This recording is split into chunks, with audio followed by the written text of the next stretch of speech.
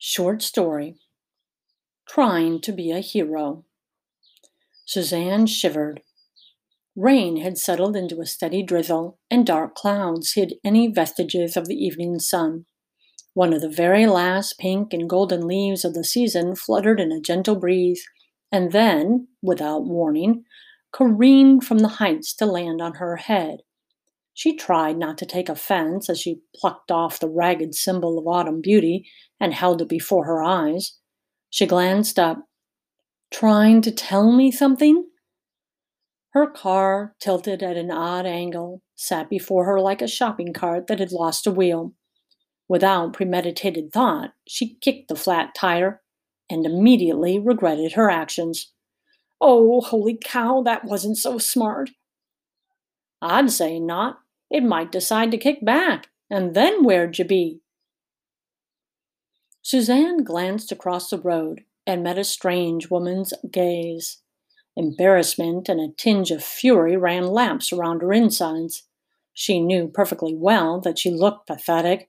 She certainly felt pathetic. But heck, no one need make snide comments. Widening her stance like a prize fighter preparing to enter the ring, she ignored her toes yelping for immediate attention and faced the stranger. A scene from the OK Corral flashed through her mind. Apparently, the strange woman had never seen the movie, didn't comprehend body lingo, or she simply didn't care how terrible Suzanne's day had been, since she breathed across a street as if it were midsummer and the sun was shining. Flat, eh? Suzanne peered at the outstretched hand. Like now was a perfect time to say howdy and make friends.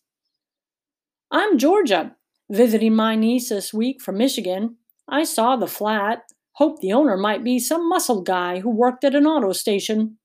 Her eyes roved over Suzanne's petite form and shrugged. Guess not. Her eyes continued their stroll and landed on the elementary school. You're a teacher? Mental fibers started to snap. But with a mighty yank, Suzanne gripped her emotions and demanded that they stay in line. Office secretary. Terrific job, just I can't get home with a flat tire. Georgia pointed to the trunk. You got a spare in there? She shrugged. I've never actually changed one myself, but I watch my sons do it 3 or 4 times. How hard can it be? Bundled in a winter coat over a thick sweater, it was hard to tell Georgia's body build, but Suzanne guessed it to be somewhere between a heavyweight wrestler and a Highland dwarf. Well, we can try, I guess. I hate to call the service station. So bloody expensive just to take it a few miles.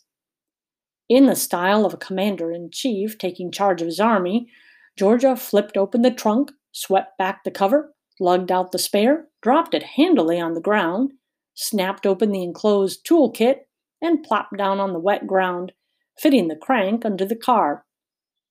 I think it goes here.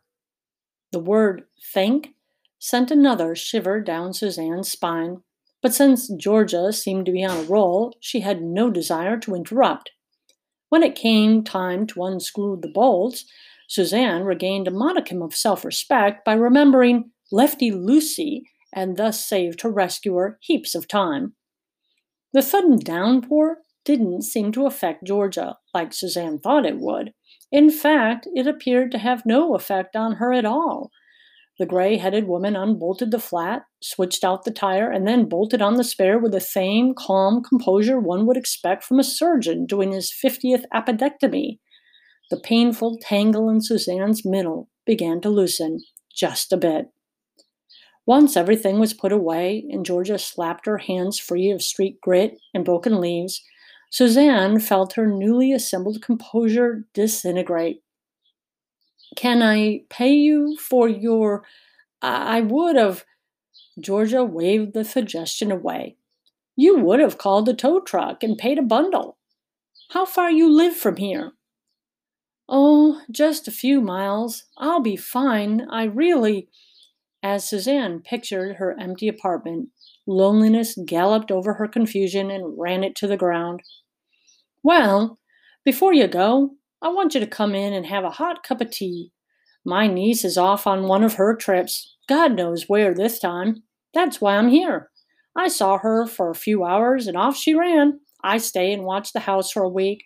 She's got an old tomcat that can't find his way from the yard to the food bowl without help. So I got the job. She shrugged. At least it's something to do. She grinned at the replaced wheel.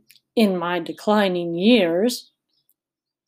Embracing a hot cup of tea like a rescue boy and ensconced on a very comfortable chair, Suzanne wondered why this stranger felt like the best friend she never had. Georgia plunked down, set her cup on a side table, and leaned forward, clasping her hands over one knee. Seems to me that you already had a bad day before you even saw your flat tire. Suzanne's sudden tears surprised her, but it was her own racking sob that unhinged her. Georgia sat comfortably in her chair, waiting, not cajoling or trying to hurry the process. She simply let the strange woman before her cry her eyes out. Suzanne could not have been more grateful. After she wiped her eyes with a tissue that seemed to spring out of thin air, she sat back, took a long sip of her lukewarm tea, and sighed. She lifted her gaze. Georgia munched a fig Newton, completely at ease. No agenda, no tapping foot or imploring expression, just calm acceptance, as if to say, "So, this is how today is going, huh?" Suzanne exhaled, pulled her feet onto the couch, and wrapped her arms around her knees. "I lied today. Have you ever lied?" Georgia grunted. "Oh, yeah, of course, we all do. Sometimes on purpose with lots of planning, sometimes on the spur of the moment without thinking. We usually have a fairly good reason, or at least we think we do." Well, I lied for one simple reason: to get back at someone who hurt me. I wanted her to feel bad. The details don't really matter. Maybe she deserved it for the way she treated me. But the lie was all mine. I knew it was wrong, but I did it anyway. And what's worse, I did it over and over again so that this woman's reputation will now be forever shattered, or at least questionable. The tears started again. I wanted to punish her, but I punished myself far worse. "And then you got a flat tire," Georgia snorted. "Bet you thought someone was trying to tell you something, eh?" Nausea rose and started an open rebellion in Suzanne's stomach. She couldn't look up. "Listen, you did an awful thing. No matter why, you knew it was wrong, and you did it anyway. So deal with it. You admitted it to me. So tomorrow, go tell the people involved that you lied.